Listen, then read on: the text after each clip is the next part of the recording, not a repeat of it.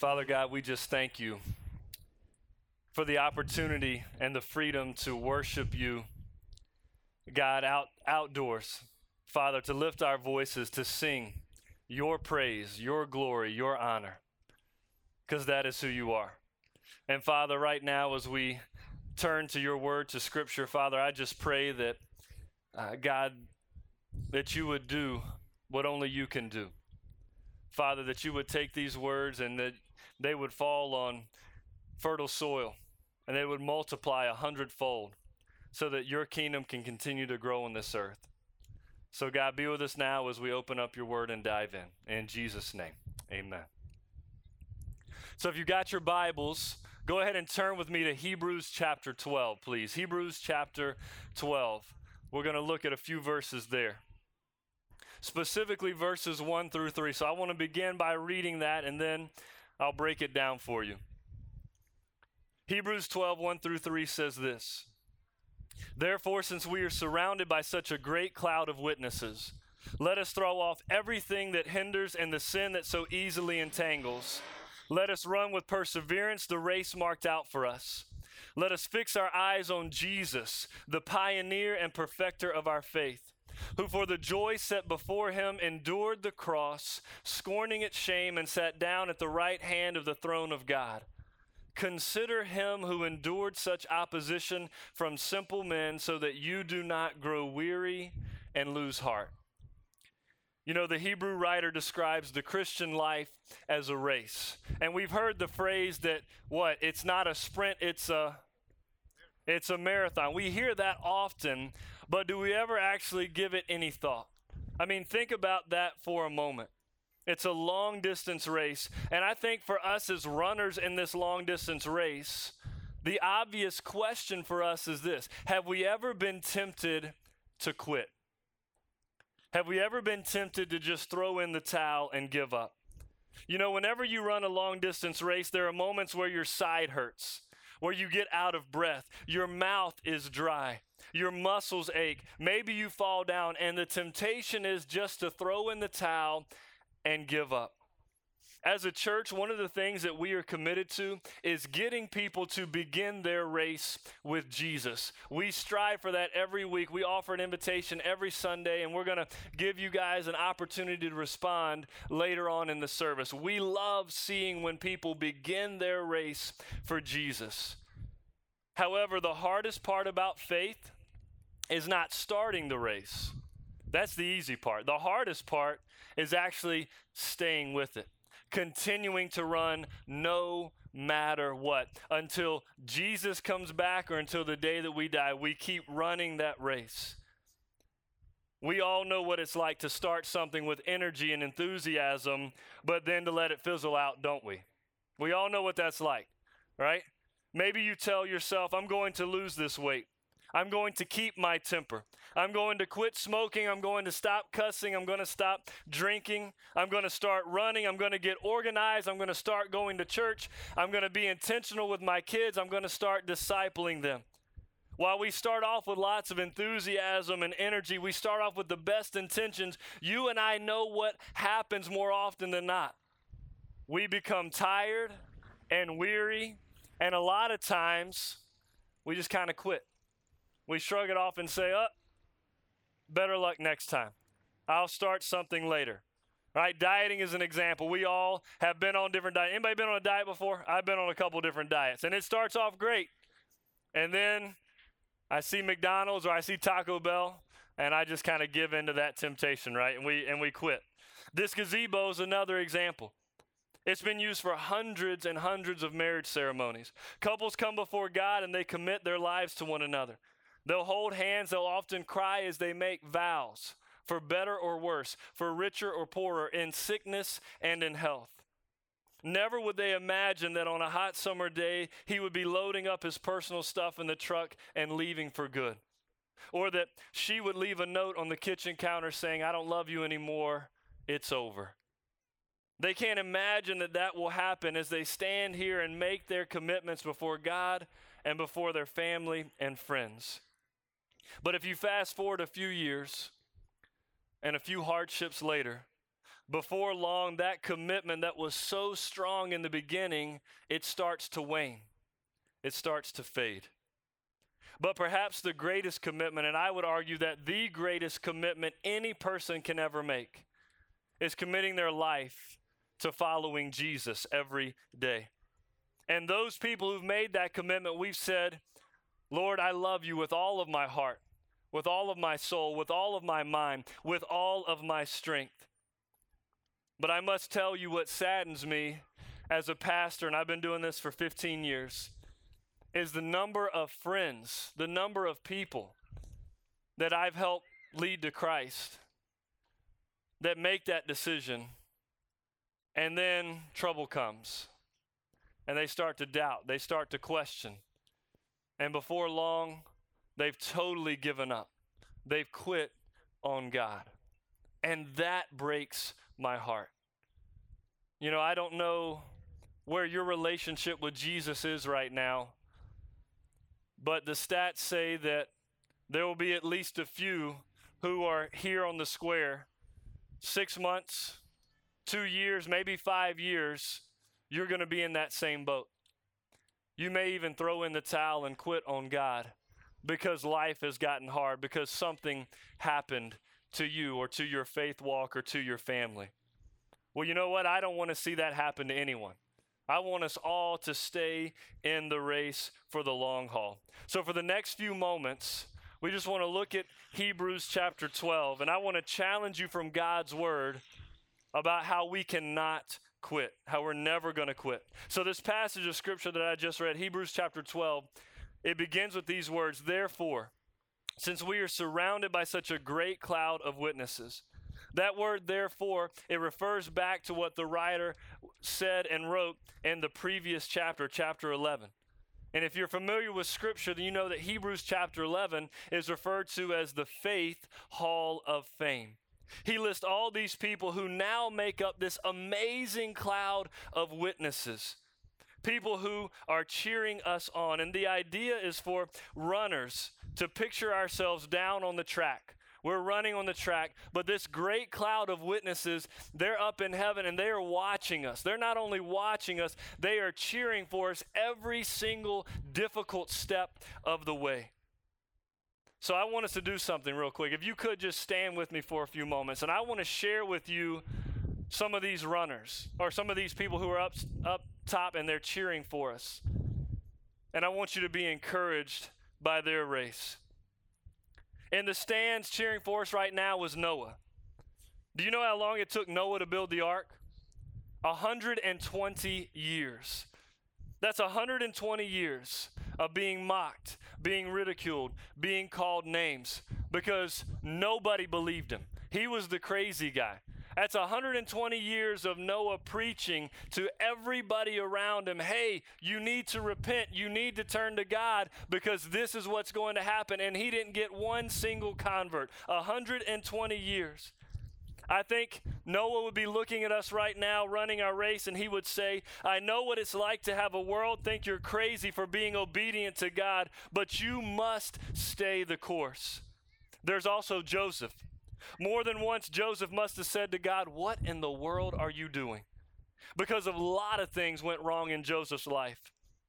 He was sold as a slave by his own brothers. He was put into prison for a crime he didn't commit. He was completely abandoned and forgotten about. Maybe Joseph would say to you, I know what it feels like to feel hopeless. I know what it's like to feel forgotten by God, but God has not forgotten you. As sure as I went from the prison to the palace, God is working all things out for your good. So you stay the course. Don't you give up. Don't you quit. And Moses is also in the stands, and he is cheering hard for us. He was called to this impossible task of confronting the Pharaoh of Egypt, the ruler of Egypt, and then leading his people, the Israelites, out of the desert into the promised land. And I think he's watching you run right now, and he would say, I know what it's like to run a race where you feel inadequate, because that was me. I had a speech impediment. I stuttered. I had low self-confidence. I was not able on my own, but I knew a God who was. That God is the great I am, and he is with you just as he was with me. So you keep running, the promised land will come. We read about Rahab the prostitute, and Jacob, and Gideon, and Abraham, and Samuel, and David. None of them ran a perfect race. And you need to understand that they all fell from time to time. But what set them apart was that they got back up and they kept running and they took another step. And that is why they are mentioned in this Faith Hall of Fame. And that chapter ends verse 36 and 37. One of my favorite passages in the Bible. It says this: some of them faced jeers and flogging, while still others were chained and put into prison. They were stoned. They were sawed in two. They were put to death by the sword. They went about in sheepskin and goatskin, destitute, persecuted, and mistreated. The world was not worthy of them. They wandered in deserts, mountains, caves, and in holes in the ground. Friends, every time I read that passage, I am inspired to keep going and to not give up. So when you feel tired, when you feel like this race is too long, because it will be long, you remember those who were in the stands watching you, cheering for you. In fact, they're not just people in the stands watching you. There are others right here with you that are encouraging right now. And they're so thankful that you showed up to be here. So just real quick, fist bump or high five somebody beside you that you don't know maybe and say, I am glad you're in this race with me. Say, I'm glad you're in this race with me. Come on, get moving. Tell them, let them know you're glad they're in this race with you, because we're all in this together. We've got people in the stands cheering for us, but we also have each other encouraging and supporting and uplifting one another as well. You can go ahead and have a seat. In the next few verses of Hebrews, 3 different times, we read the words, let us. Each time those words appear together, it is followed by a directive that will help us run this race and never quit. The first one is verse 1. It says, let us throw off everything that hinders. Y'all say that with me. Let us throw off everything that hinders. Now, the word hinders here, it actually refers, it's a noun that refers to any kind of weight. It's not necessarily talking about a sin. He actually says that in the next phrase. Let us throw off everything that hinders and the sin that so easily entangles. So instead of just referring to sin, that's the obvious thing that we all see, that slows us down. The writer says, you know what? There's some other things that can slow us down, that can prevent us from running this race the way that God wants us to. And they may even be good things. Someone once said, we must get rid of the good if it keeps us from what's best.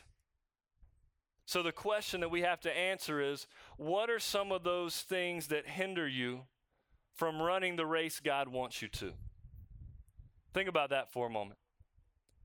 What are some of the things that are hindering you from running the race that God has planned for you to run? Maybe it's a hobby, something you love to do, but it just takes up too much of your time and your energy, and it gets you distracted from your relationship with Jesus. Maybe it's a personal relationship with someone else that's pulling you away from Christ. Maybe it's material possessions or the pursuit of material possessions. Maybe it's this job offer that you know might be good for you financially, but you know it's going to hurt you spiritually. What is it for you that is distracting you from running the race God wants you to run? I think the people who read Hebrews, they had some things that were hindering them as well, because the writer addresses this 2 chapters earlier in Hebrews chapter 10. The fact that they weren't putting God first when it came to church and meeting with other believers. Verse 10, it says this: don't give up meeting together as some are in the habit of doing. In other words, he's encouraging us to make sure that church is a non-negotiable. If you want to run this race with perseverance, if you want to run and not quit, then you need a place where you can come and get your spiritual batteries recharged. You know, the University of Michigan, they did a study that said for the last 20 years, church attendance has been on the decline. And that was no surprise to me. I'm sure we can all see that. Church attendance has been in decline. But what's fascinating is the reason why. It wasn't because people just gave up church altogether. Rather, it was because they came, but they just came less frequently. So they would come if they didn't have a sporting event or if the weather was nice. They would come if the game wasn't on. They would come if there was nothing else better to do. Basically, church attendance in our society today is very low on the priority poll. Well, I want to challenge you to say, for us, for me, for my family, church is going to be non-negotiable. Why does that matter? Why is that important? It's because you and I, every day, we are being beat. We are being hammered by the world. We're being confronted with materialism, with greed, with selfishness, with identity confusion, with mean-spirited attitudes, with cultural propaganda, with comparison traps. It's literally everywhere we turn, even right in this square. That's why it's so important for you and I to be connected to a church family, because we need other people in our circle encouraging us to keep running this race. Satan wants us to get alone. He wants us to be solo, because then he's got us. Then we're going to give up and quit. Because we often don't pay attention to Moses and Joseph and Noah up in the stands cheering for us. But when we have somebody beside of us walking this journey with us, that makes all the difference. So if someone's here tonight and you don't have a church home, we just want you to know that you're more than welcome to join us at Northside. Everybody is welcome. We've got a campus here in Medina, just 2 miles away. We've also got a campus in Wadsworth, so join us. The point is this: we have to throw off everything that hinders, even if it's good, and the sin that so easily entangles. We're called to fight the good fight, to finish the race, to never give up. Sometimes sin is going to knock us down, but we can't allow it to knock us out. You know, the truth is, every single person here, we've all got baggage, don't we? We've all stumbled. We all have sin that has kind of gotten us off course. But we can't let sin become an excuse for our relationship or lack of relationship with God. See, he's already forgiven us through his son, Jesus, for everything we've done, everything that we're doing, and everything that we're going to do.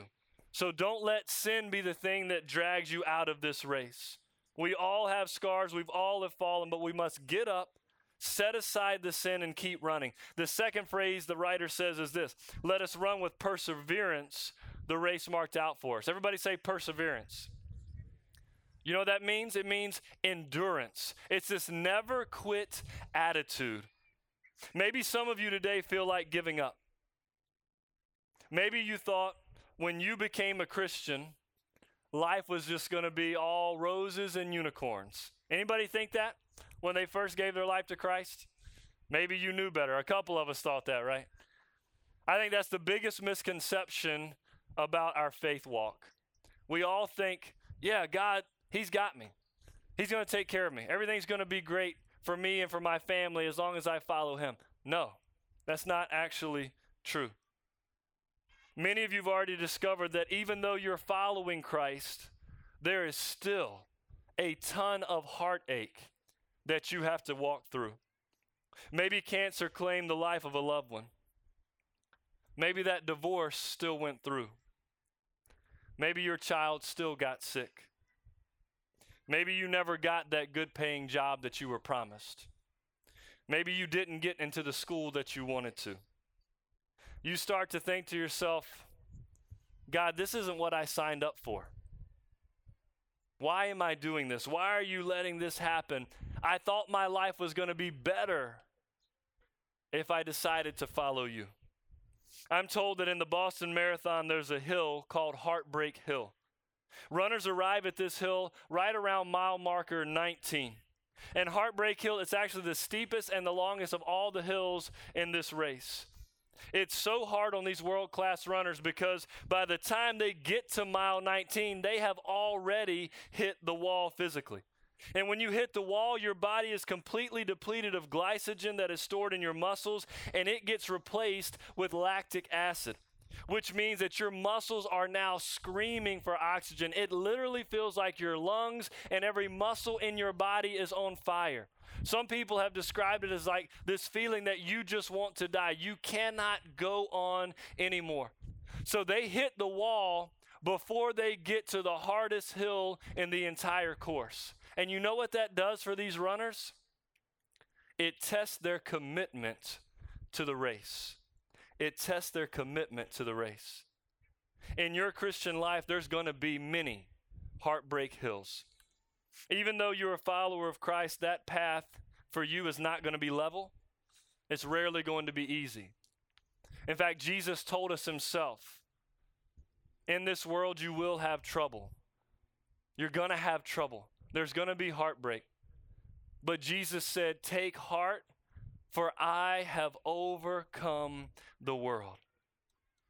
So when those moments come, I just want to challenge you, do not give up. Can you help me for a moment? Maybe even help yourself right now. I'm going to say a sentence to those that maybe are ready to quit. Maybe you're here tonight and you're ready to throw in the towel. So when I say these phrases, I want you to shout out as loud as you can, never give up, okay?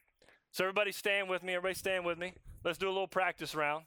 I want you to say never give up on 3. 1, 2, 3. All right, that was pretty good. That was pretty good. I think we can do a little bit better. Let's try it one more time. 1, 2, 3. Okay, so here we go. I'm going to read some phrases and I want you to say that out loud. Sometimes in this race you will feel like God is not close enough. So when you feel that way, what should you do? Sometimes you will question your faith. So what should you do when you question? Sometimes you will feel unworthy, and when you feel like that, what should you do? Sometimes Christians will let you down and they will hurt you. What should you do? Sometimes you will stand alone for your beliefs and you will feel like you are on an island. So what should you do? Sometimes you will be frustrated with the ugliness of your own sin. And when you have those realizations, what should you do? Sometimes you will get tired of remaining faithful to God. And when that time comes, what should you do? Friends, I want you to know that no matter what hardship, no matter what difficulty comes your way, you must never, ever give up on God, because He has never, ever given up on you. He has never given up on you. Can we give God a praise for that? I so desperately want you to say at the end of your life, I have fought the good fight. I have finished the race. And thanks to Jesus, I have kept the faith. So you run with perseverance this race, and you never give up.